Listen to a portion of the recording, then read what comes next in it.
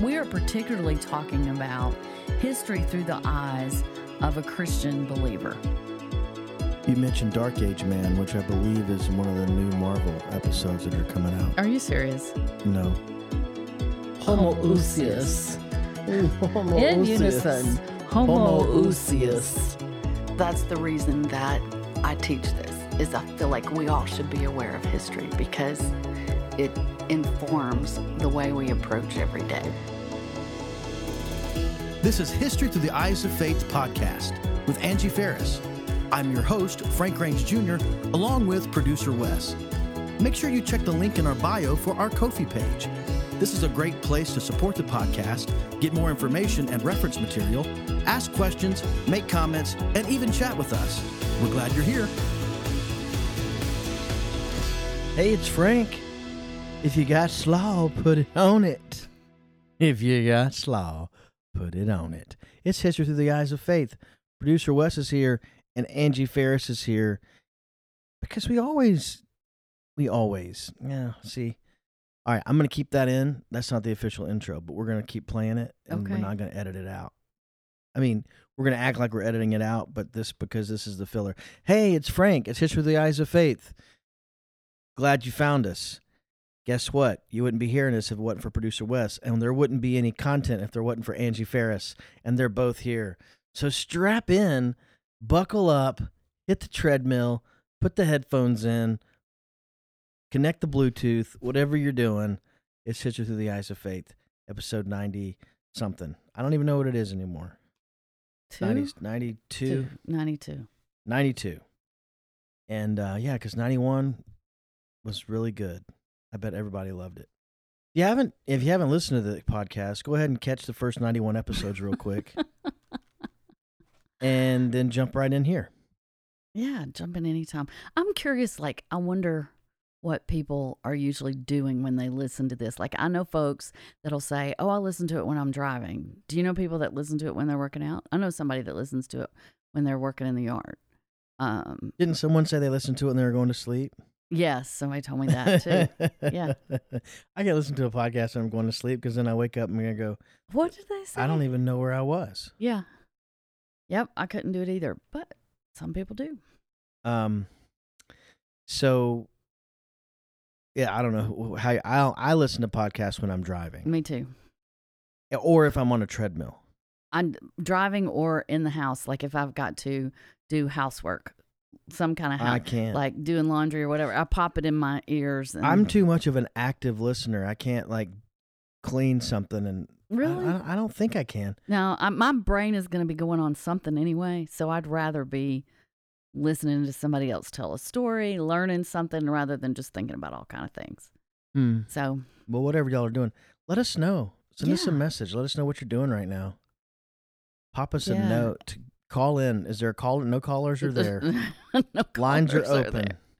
Oh, yeah. Yeah. And also it's AngieF at onethingonly.org.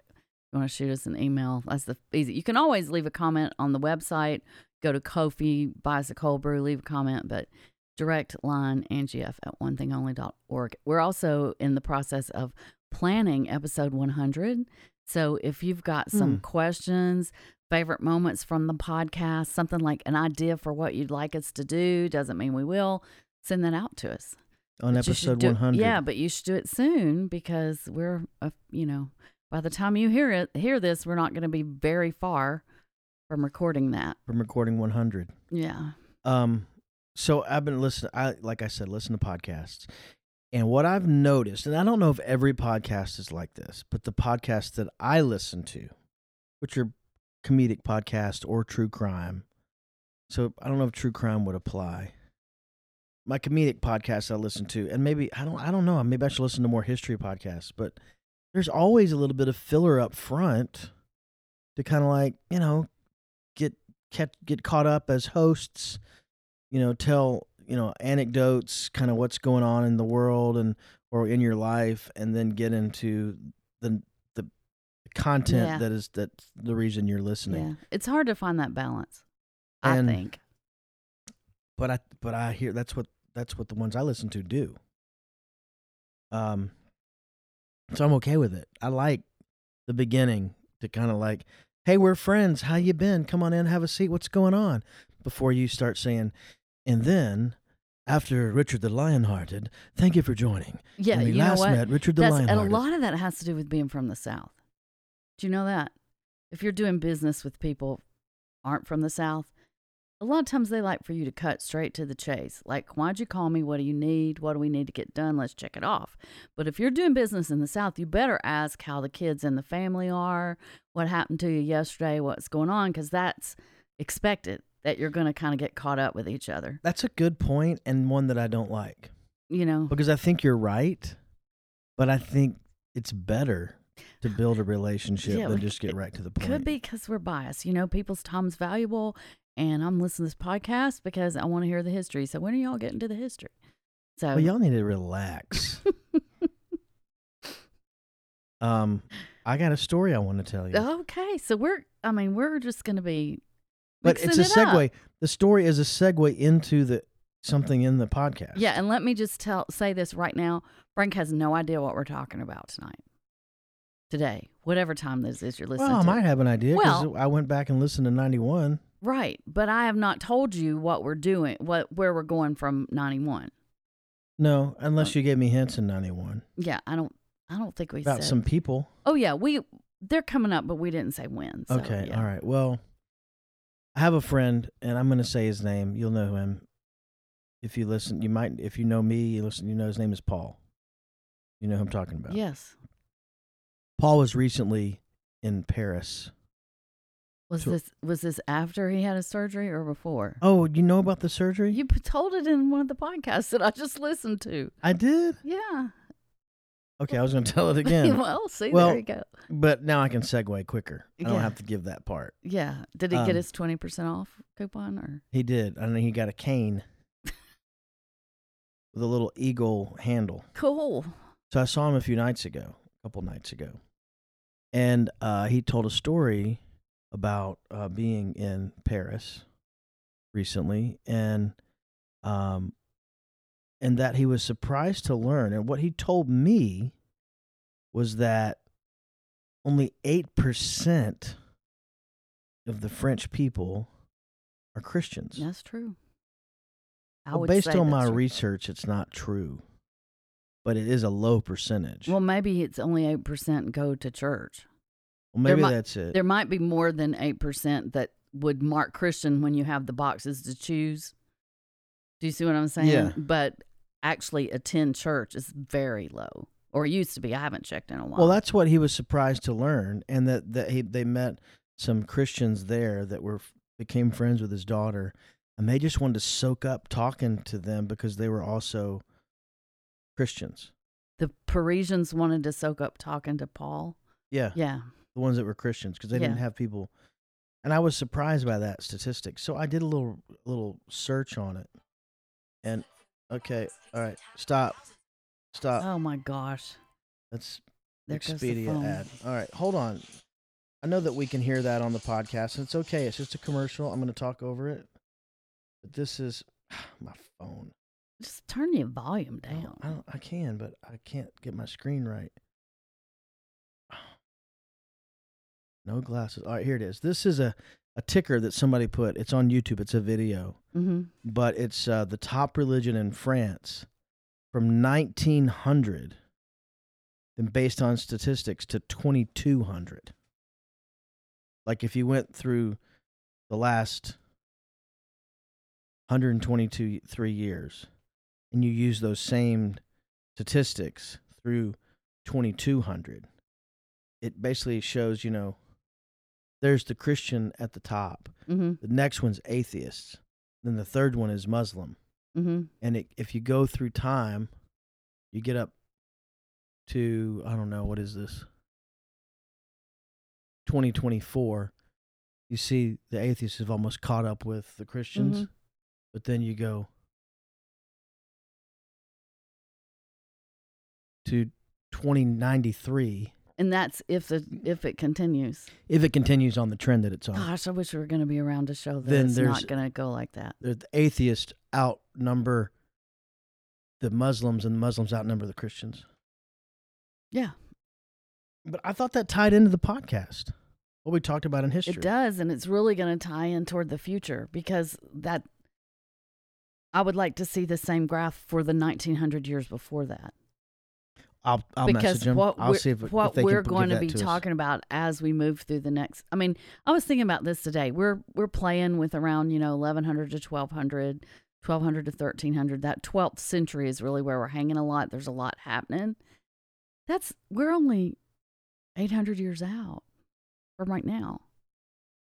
Right. And we started in the BCs. I mean, and we started with creation. Which is when you get into recorded history, though, we've been doing recorded history from like 2000 BC, 2500 BC, and now here we are just a few hundred years out. Now, it's going to take a while because there's a lot more happening, and we have a lot more recorded, but it's going to be interesting. We're going to be able to explain that you just showed us.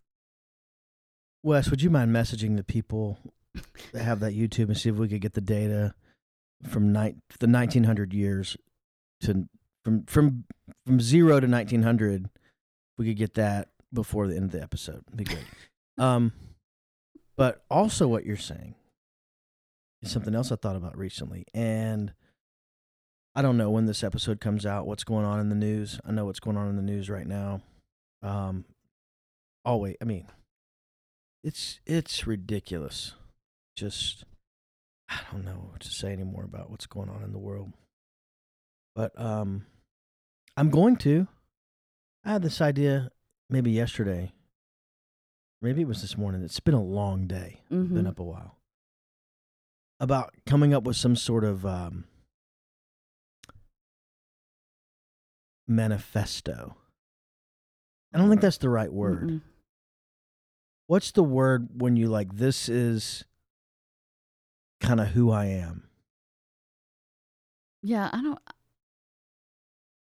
To this point in my life, this is Like a what story I think. about who you are, No, or but what this you is believe, what what you I stand believe, for. what I stand for. Kind of like a vision, a purpose statement, a vision, a calling. Yeah, I think I'm going to put that on paper, and I'm going to put it out there, because I get frustrated with us and them and us, and just the extremes on both sides of what's going on in the world. That's not what I was about to talk about, but that's just something that came to mind. What I was about to talk about was just things happening in the news that if you do a deeper dive, you read about what's happening with the U.S. dollar and in other countries, the devalue of the U.S. dollar, and just what's going on with relations with Russia and China and what's going on with the war. I don't know. I don't follow that stuff. But when I hear little statements and little clips, it makes me start thinking, well, what's the bigger picture? And this podcast is a lot about the bigger picture. Mm-hmm. But America is so young compared to what we're talking about on the podcast. Yes. It's all. This So is making me really excited, because this is what I hope listeners are getting. But I hope it is seeping into them about perspective, about seeking out the backstory, about we are just a breath in a moment of time that is huge, and so don't get all worked up. It's not worth it. Well, I was thinking, this might work people up, and I don't know how much you'll probably shut me down when I say this kind of things, but I think about, as an American, as a Western, in the culture in America and 21st century or whatever, you kind of get on that, we're America, the best country in the world, the most powerful country in the world. We control the climate around the world, which may have been true at times, and it may still be. But it would be naive to think that couldn't change. Exactly. Like, and if you believe those things are true, I think it's naive to not investigate why they're true and how they became true. How that happened. We could find ourselves with not a lot of control. We could be very... If we have control as individuals, well, I'm sorry, that's taking me down or as a nation, it's illusionary. Delusional? Delusional, yes. It's an illusion to think that we have control. Yeah. Anyway, that's all these like I deep said, things. I mean, we go down that path. I just was putting it into perspective that our country is very young. And when you think about Russia or Germany or France or England or the Middle Eastern countries like Iran or Iraq or Pakistan or whatever. Yeah, but let me comment on that because it'll come up if it hasn't already. Our country, the United States of America, is older than all of those places you just named, than the governments of all of those places. All of those places' current government have come into power, their current state of government since we've been around. That's an interesting point. Our nation is much older. Our government is much older. One of the oldest on the planet. Really? Yes. Older than the China? Well, yes, because the communist China came into existence in the 20th century. So it'd be interesting to learn of democracies. Or even not democracies, just governments. Well, but of democracies, of current democracies, I'm pretty sure we were the first, but we'll get to that. Okay, well, I'm just wondering if... Because it was a big experiment. Interesting. All right. Yeah, it's just so fascinating. And I'll just say here, I'm trying, I've told you all this before, trying to think several steps ahead of where we are, trying to see how it all ties together. And it's just becoming more and more fascinating all the time as we're moving into this, as we're getting more and more contemporary in our discussion. Yeah. Yeah. So I had something else, I think I'm going to save it for the next episode because we've already been at this for a little while and we'll get going on the content. Okay. I'll say something before we get into content. I was listening to previous episodes and I don't know, multiple listeners, whoever's out there. I, as a host, actively listen to every episode because I'm actively involved. And because of that, I have learned things and I have been able to create a timeline in my head where things fit. Now, we have been out of the Bible for a while. Yes. So I'm learning history in addition to what we studied in the Old Testament, New Testament studied, what we learned in the Old Testament, New Testament as far as chronological. But I think this is a helpful podcast. I think that if you stick with it, you will be able to frame it in a way that maybe you haven't before. That's all I'm saying. It's just a quick plug.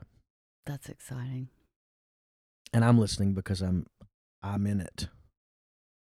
So and I'm so grateful. But I'm wondering if what the listener experience is because let us know. I'm not listening. You know what I mean. I had somebody tell me last night, "Hey, do you have a podcast?" Somebody told me about that. I didn't ask who, but there are people talking about it. So the last two people that have told me that they've listened to the podcast or asked me about the podcast heard about it from somebody else. So at least 8 people. There are, I think, well, I was just looking over stats today. So there's some of our episodes have gotten multiple hundreds of listens and our new episodes, it takes a while for them to build up listens. It's almost like an encyclopedia. Like, some pages get more attention than other pages and whatever people draw an interest to. But anyway, they're out there, but we would love to hear, and particularly as we're planning this episode 100, I'd like some input from our listeners. So give it a shot. Let us know. Yeah. So where are we going in 92? Well, you kind of already hit I did mention it in the last episode, but I didn't realize it until I was listening to the episode again. And because honestly, when we finished 91, I wasn't sure where we were going in 92 because we're in this period of history where there's all these personalities and events that need to be talked about. And so there's all these questions in my mind about what order we talk about them in. Because just like doing the Crusades, they took place over 200 years. But I don't think they make as much sense if you just deal with them as you come to them on a timeline. And so now we're talking about some families, we're talking about some positions, we're talking about some countries. So it's like, how do you, so I wasn't real sure. I have this group of things that we need to cover to get out of the 11th and 12th centuries, but I wasn't real sure which one was actually going to come next. So in looking at all of that and making some decisions, we're going back to your friend Richard. Richard the Lionhearted. Yeah. He can go by Richard the Lionheart or Richard the Lionhearted. And just as a quick reminder, how come we've talked about him before? Because he was a leader of one of the Crusades. There you go. So he was born in September of 1157. But then catch this. If I can give away what day we're recording. What day is it today? What's the date? Today is April the 6th. He died on this date. In what year? 1199. 11. Let's moment of silence. 1199 is 12. 824 years ago. Is that what it is? 824? Yeah. It's not more than that? No, 1200 to 2000 is 800 years. Okay. And we're in 2023. For some reason, I thought we were in 23 just then. It's so confusing. Okay. Anyway, his father was Henry II of England, and his mother was Eleanor of Aquitaine. Okay. Aquitaine is another, and that is in France, I'm pretty sure. But Aquitaine was like a salve. I don't know. No. Everything's a salve with you. We're just all about the salves. Anyway. Actually, that's the first time I've said that on this podcast. So anyway, go ahead. No, you're always saying, I've got some in the cabinet. Well, I'm not, like a medicine. It's the first time I chose salve. All right, let's see. He was the Duke of Aquitaine because his mother was Anne of Poitiers, which is another place in France, and King of England, and Duke of Normandy, and Count of Anjou, also in France. So you remember we know how the Count of Anjou, and we know how the British and the French. How did this connection come? Where the kings of England had all these relations in France and had actually owned land in France. Do you remember how that came about? The Normandy. Something? Yeah, because William the Conqueror was a duke in Normandy, which was on the continent and part of France, and then he becomes King of England, but he still has his property in. So they're going back and forth, and there's this whole relationship going on. And so now this is 1157 when he was born, and what is so funny? I was telling you this could be a course, right? Did I say that on here? Yeah, no. Well, you told me before we started, I think. And so what made me smile was, is it too late to drop ad? Because I'm like, man, I am not remembering. Okay, anyway, go ahead. So William was in 1066, and this is 1157, so it hasn't even been 100 years yet. Okay? So he was the third son of Henry II, and he was given the Duchy of Aquitaine, his mother's inheritance, at age 11, and was enthroned as Duke of Poitiers in 1172. Y'all saying too many weird words. Which would have been when he was 15. So at 15, he's a duke. 11, he was a duke of another place. The place anyway, we're not going to say again. Yep. Richard possessed precocious political and military ability.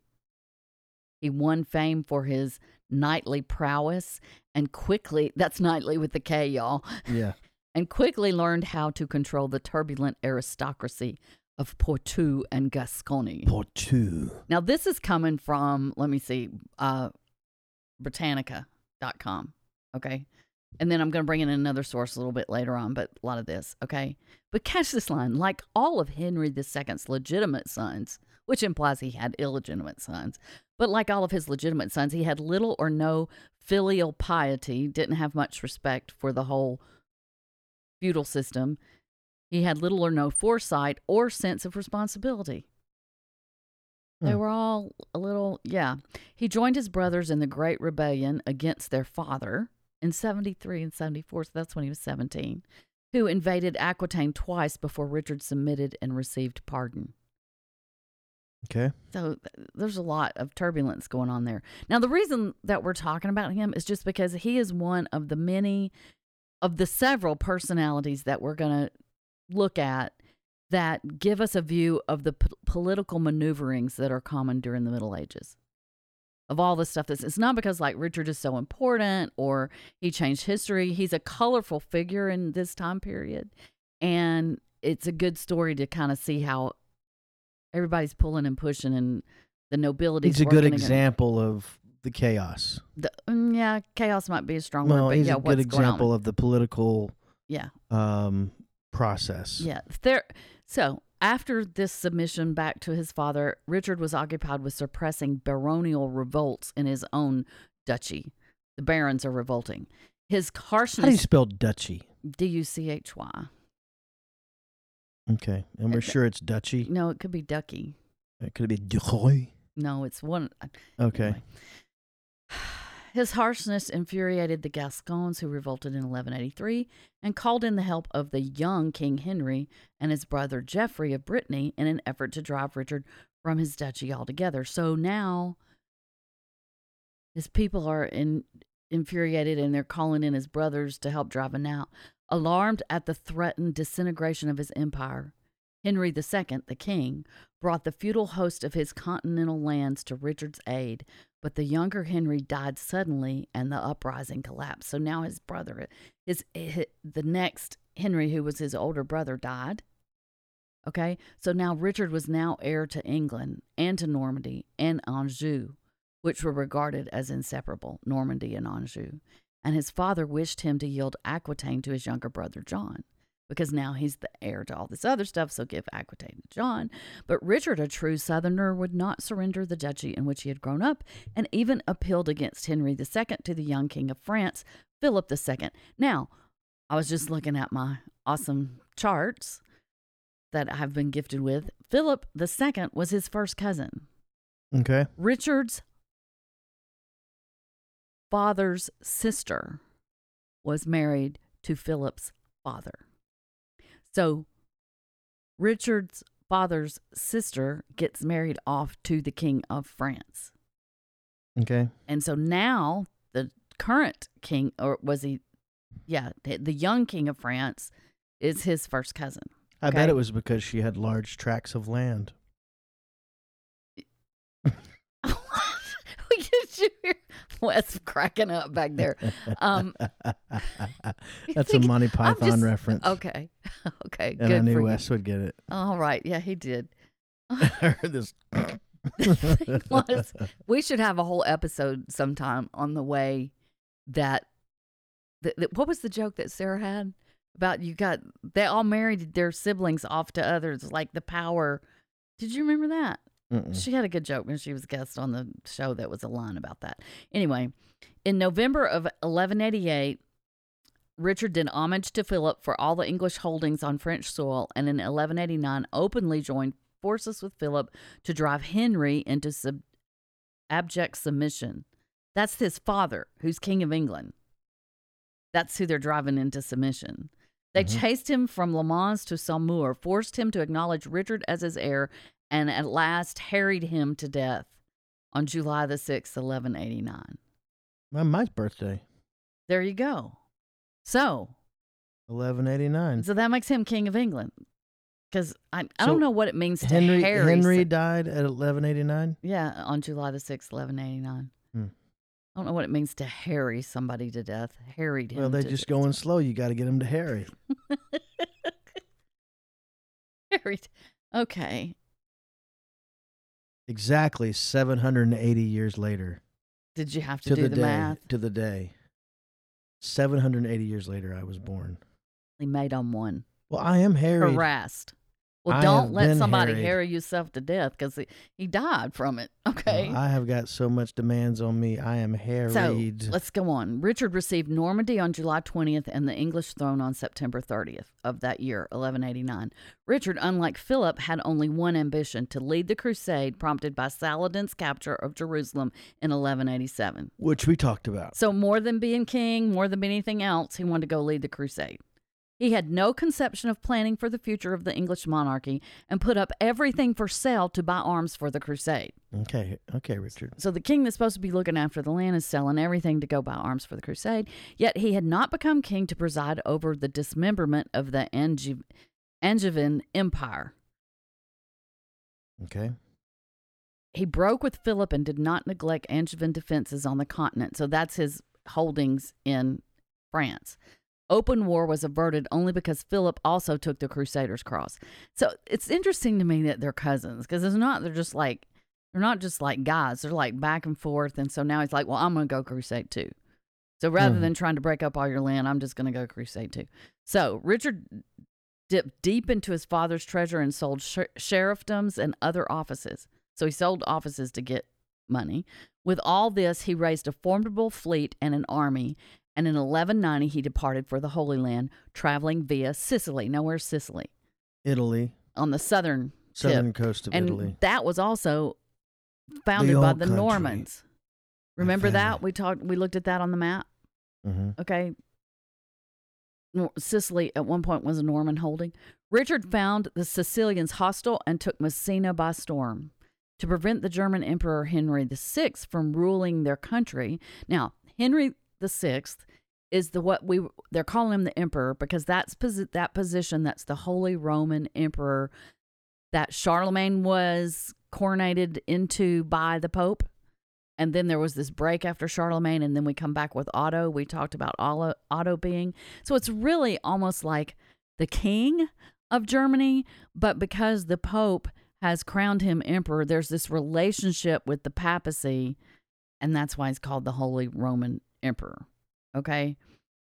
But you will find as you're reading all these histories going from around this time forward up until the New World and into the New World, that the King of France and the Emperor of Germany and the King of England got it going on all the time. And sometimes the Spain people are jumping in there too. You mean they're at each other? They're either developing alliances or having wars, or there's just something going on all the time. So he's now landed in Sicily. And in order to prevent the German Emperor Henry VI from ruling their country, the Sicilians had elected the native Tancred, who had imprisoned the late king's wife, Joan of England, Richard's sister, and denied her possession of her dower. Richard's sister was Joan of England? Yeah, and so they had to, oh man.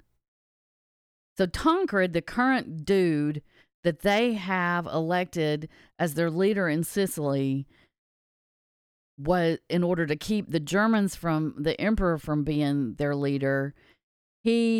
Richard has a grudge with her because he had imprisoned his sister, who was married to the previous king. By the Treaty of Messina, Richard obtained for Joan her release and her dower, acknowledged Tancred as king of Sicily, declared Arthur of Brittany, Richard's nephew, to be his own heir, and provided for Arthur to marry Tancred's daughter. Tancred. All of that going on. So now, but the key That'd be thing... a great the episodic. It'd at least go 10 forever. episodes. I'm sure there is. We should look that up. But the thing that catches my attention in there is he declared Arthur of Brittany to be his own heir, which means that Arthur of Brittany is going to be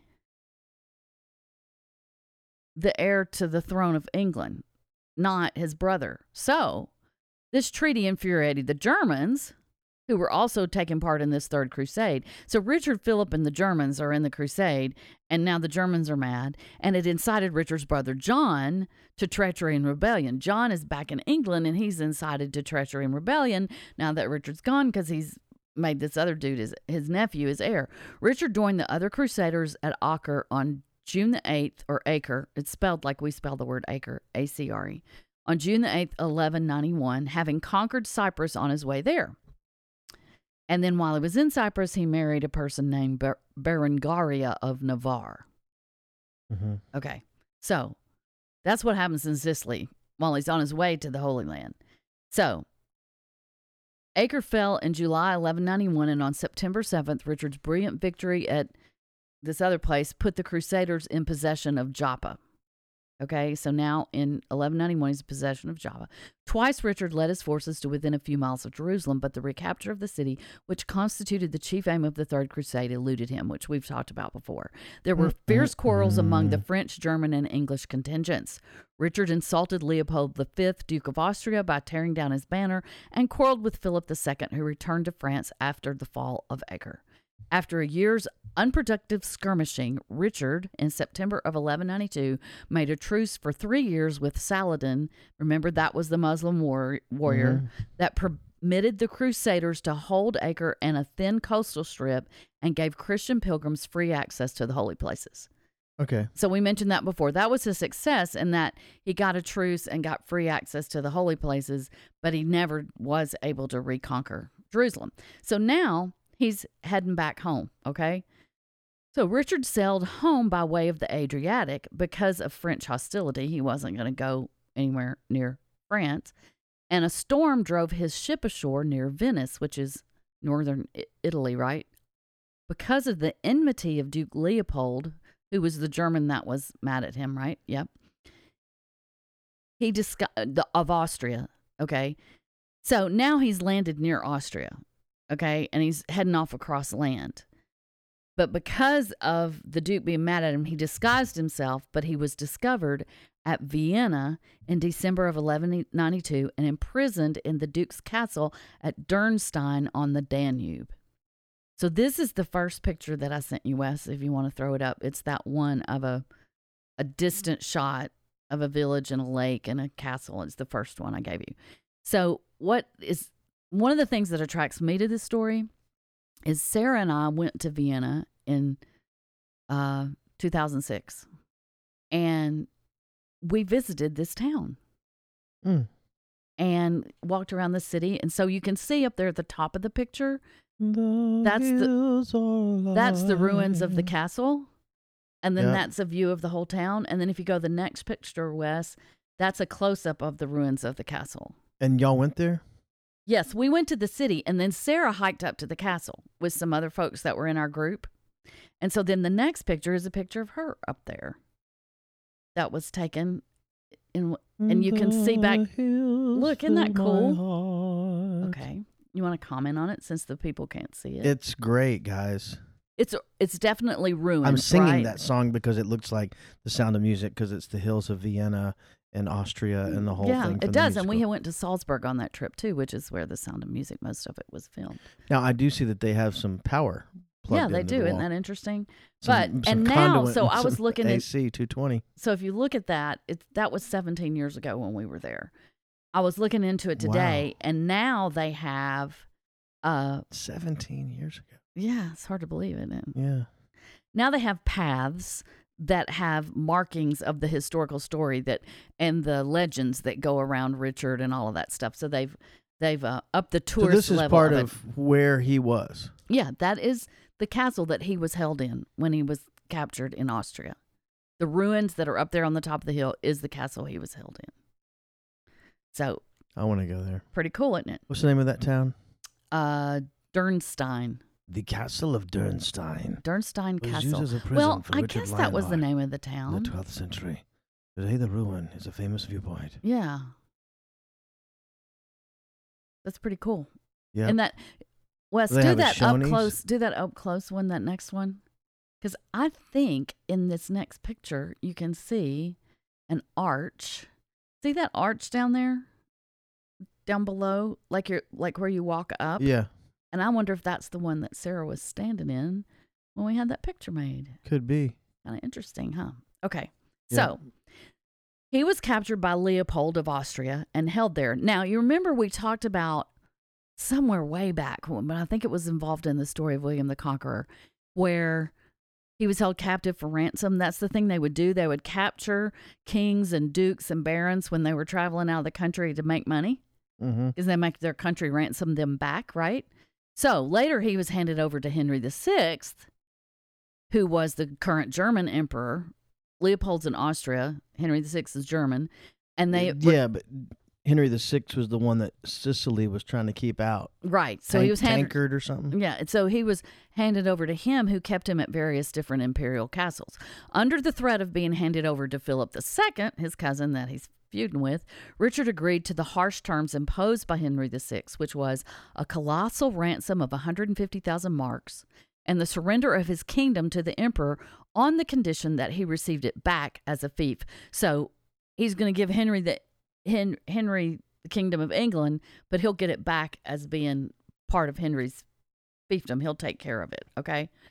So the thing is, that ransom of 150,000 marks is huge at that time, okay? The raising of the ransom money was one of the most remarkable fiscal measures of the 12th century and gives striking proof of the prosperity of England. The fact that they raised that kind of money to get Richard back. Get that. A very high proportion of the ransom was paid, and meanwhile, February of 1194, Richard was released. So he returned at once to England and was crowned for the second time on April the 17th, fearing that the independence of his kingship had been compromised. Within a month, he went to Normandy. Now, why would he go to Normandy? His family's there. Well, because it's his responsibility, too. Yeah. That comes with the king. But he never came back from Normandy. His last 5 years were spent in warfare against Philip II, interspersed with occasional truces. The king left England in the capable hands of Hubert Walter, Justiciar and Archbishop of Canterbury. So the Archbishop of Canterbury is running the show as far as administratively while the king's gone. And his name was Hubert Walter, and I think he shows up again future. It was Richard's impetuosity that brought him to his death at the early age of 41. The Viscount of Limoges refused to hand over a hoard of gold unearthed by a local peasant. Viscount. So that would be somebody under his fealty. Mm-hmm. Richard laid siege to his castle of Chaillot and in an unlucky moment was wounded. He died in 1199. He was buried in the Abbey Church of Fontevraud, where Henry II and Queen Eleanor are also buried, and his effigy is still preserved there. So you can visit that place and see this, like a sarcophagus that's there of Richard. This is what it looked like. Mm-hmm. Saw that picture. But you should look up the word Fontevrault. That's where he is. Fontevraud. And I'll bet there'll be a picture of his. Oh, it's probably this. Yeah. There he is. Huh. Yep. So. Let's see here. That, therefore, yeah. Who would play Richard the Lionheart? Are you checking that out? No, I'm just looking at his face.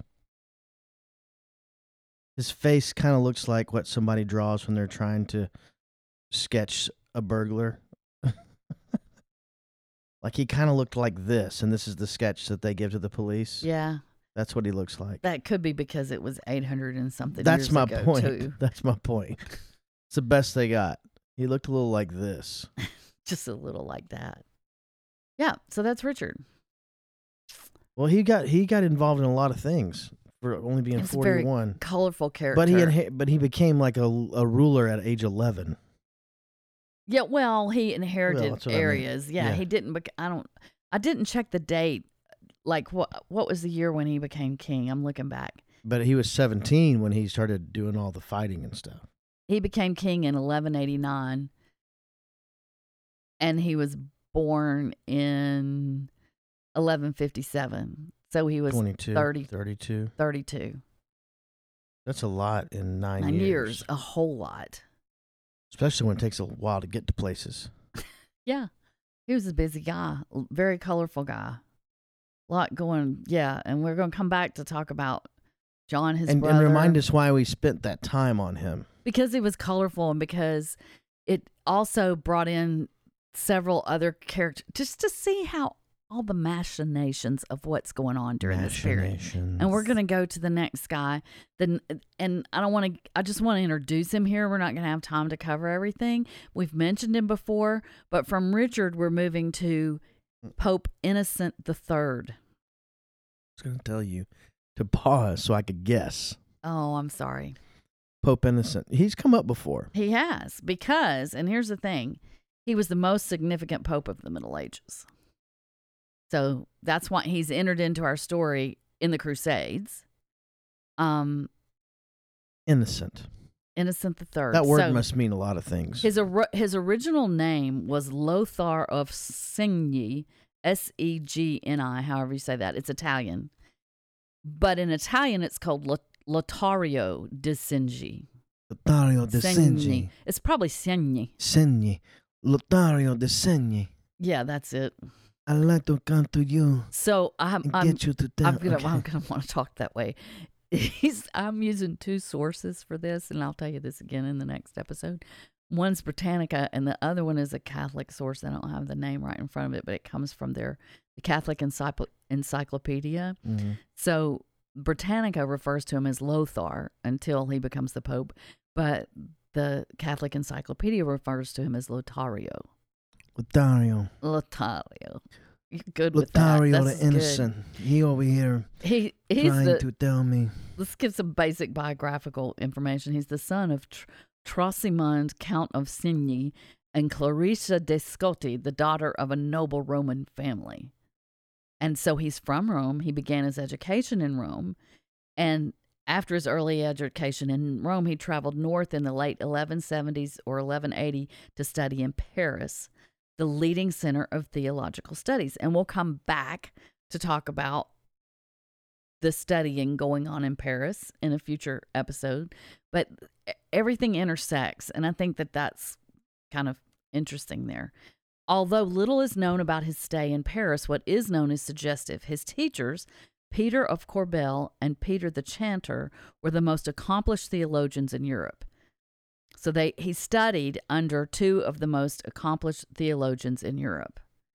Stephen Langton, whom Lothar as Pope Innocent, once he became Pope Innocent, later appointed as Archbishop of Canterbury, and he comes back into our story, and Robert of Corson, whom he later appointed as a papal legate, there we go, and raised to a cardinal, they were students with him at the University of Paris. Stephen Langton and Robert of Corson. And they were blazing it up every day. In Paris, Lothar learned to use the Bible as a tool for understanding and solving problems. Now, that might seem not so strange to us as Protestants, but it's an important thing it's not something that we've heard mentioned before. And a lot of that has to do with what's going on in Paris that we'll talk about later. But he learned to use the Bible as a tool for understanding and solving problems. His theological training shaped his thought and his language for the rest of his life and provided a foundation for his outlook and his policies. This is Innocent. Innocent III, Lothar, or Lotario. Lotario. Yeah. After Paris, he studied in Bologna, which was a university in Italy. And there he studied canon and civil law, and wrote 3 theological tracts. And I'm going to give the English names of them. On the Misery of the Human Condition, On the Mysteries of the Mass, and On 4 Types of Marriage. So the first, On the Misery of the Human Condition, was enormously popular in the Middle Ages, and the others demonstrate that he was a competent, if not gifted, theologian. And all 3 tracts demonstrate his ability to use the Bible to understand Christian institutions in creative and original ways. They also reveal that his experience in Paris shaped his worldview. He probably entered clerical orders in Rome when he was a young boy. And after his studies in Paris, he was made a subdeacon by Pope Gregory VIII in late 1187. Pope Clement III elevated him to the office of cardinal deacon in December of 89 or January of 1190. He worked in the papal curia during the 1190s. That's like the folks around the Pope, but neither received important commissions nor held significant positions. Then, the current Pope at the time in 1198, Celestine III, died on January the 8th. And before he had died, he had urged the College of Cardinals to elect Giovanni di Colonna as his successor. But Lotario de' Conti was elected pope at Rome on the very day that he died, which means it was a pretty clear election because it happened on the day. He accepted they call it the tiara, this is from the Catholic Encyclopedia, with reluctance and took the name of Innocent III. At the time of his ascension to the papacy, he was only 37 years of age.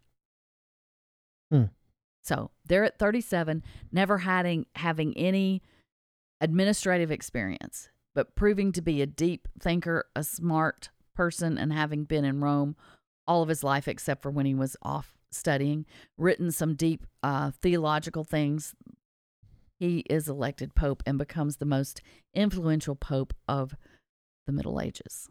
Now let me ask this question, because we highlighted it a few episodes ago, about how piety and power.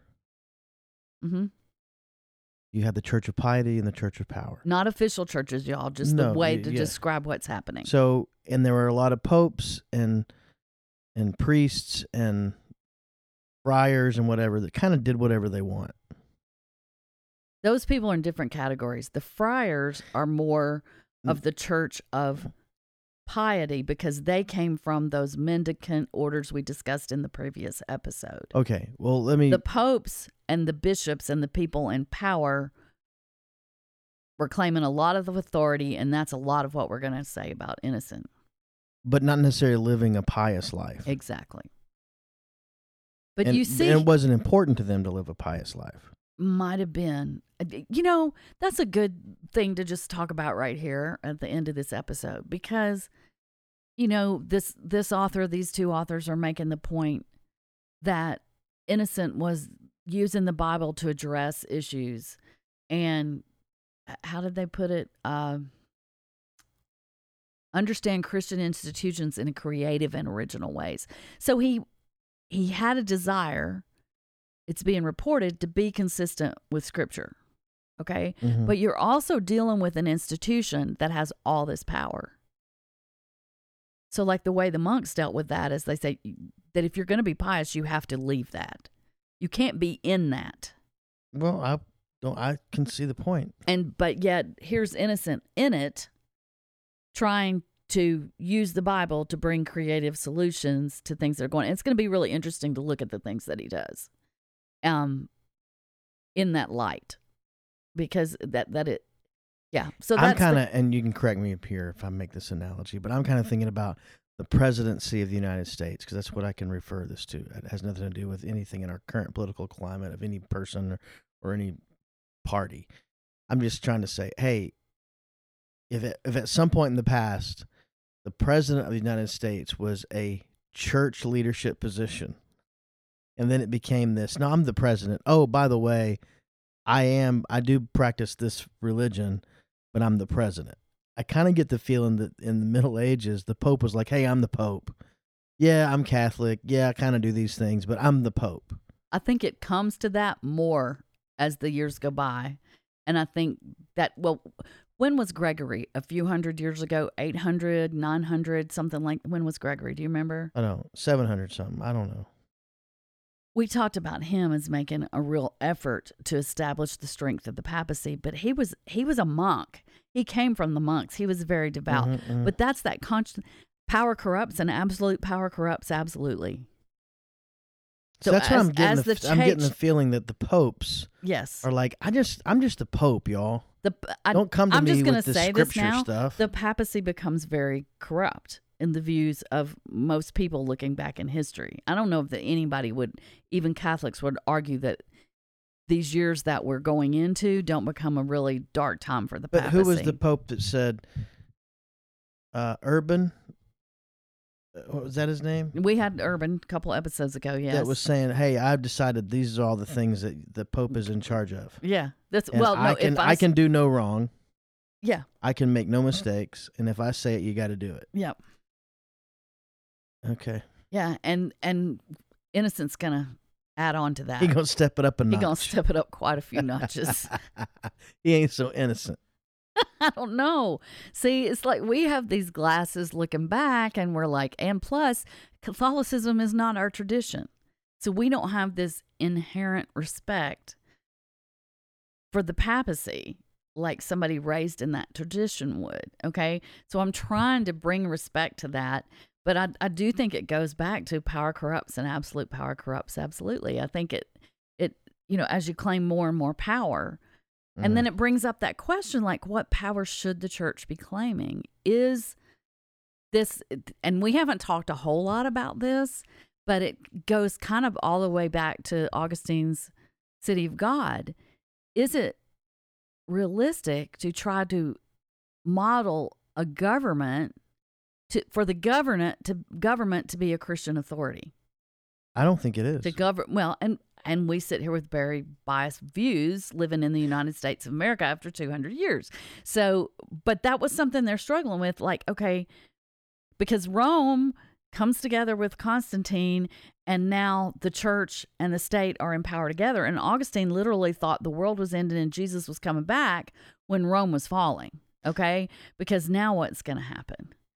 And then Charlemagne's trying to institute kind of the same idea, and then Leo goes and crowns, Charlemagne Holy Roman Emperor, and now it's very interesting. And then what we're going to be moving into is how the fact that all of that happened and that there became Christian nations, Christian empire, whatever you want to call it, Christendom became a thing, how that changed history or how that influenced history. So we've kind of touched on some. Anyway, it's getting good. It's getting good, and we're y'all. going to watch Innocent Step It Up. So, I don't see any surprises in the studio today. Oh, just me. I'm the surprise. I made it. Good surprise. Well, that was episode 92. I don't think I have anything to tie this up with a bow other than that I'm done with my Red Bull. Oh, dear. I might need another one. Oh, dear. I don't know, though. I'll have to sleep at some point. How many Muppets died to get those shoes you got on? Those are not Muppet shoes. They look like Oscar the Grouch shoes. Oh, do you think so? They're terry cloth. I love them. Well, they are nice, They're but those like comfy. Oscar shoes. Yeah, you just got Muppets in the head now from the deal. But anyway. Yeah, I won't tell the story. I was awakened this morning. Not really awakened. One of the first songs that I heard this morning in the waking moments was, I think, from a Muppet movie about am I man or am I a Muppet? In your head? No, playing in the house. Somebody was playing it, huh? Yeah. If you're a fan, you probably know that song. I didn't know it, but for some reason it was playing this morning in my house. Am I a man or am I a Muppet? And if I'm a Muppet, I'm a Muppet of a man. If I'm a manly Muppet, and if I'm a man, I'm a Muppet of a man. Something like that. Wow. Yeah. Very interesting. All right. Maybe producer Wes can fade out the podcast with that song right now, just randomly. See y'all soon. Bye. Bye. I don't know. Am I a man or am I a Muppet? Am I a Muppet? If I'm a Muppet, then I'm a very manly Muppet. Very manly Muppet. Am I a Muppet? Or am I a man? Am I a man? If I'm a man, that makes me a Muppet of a man.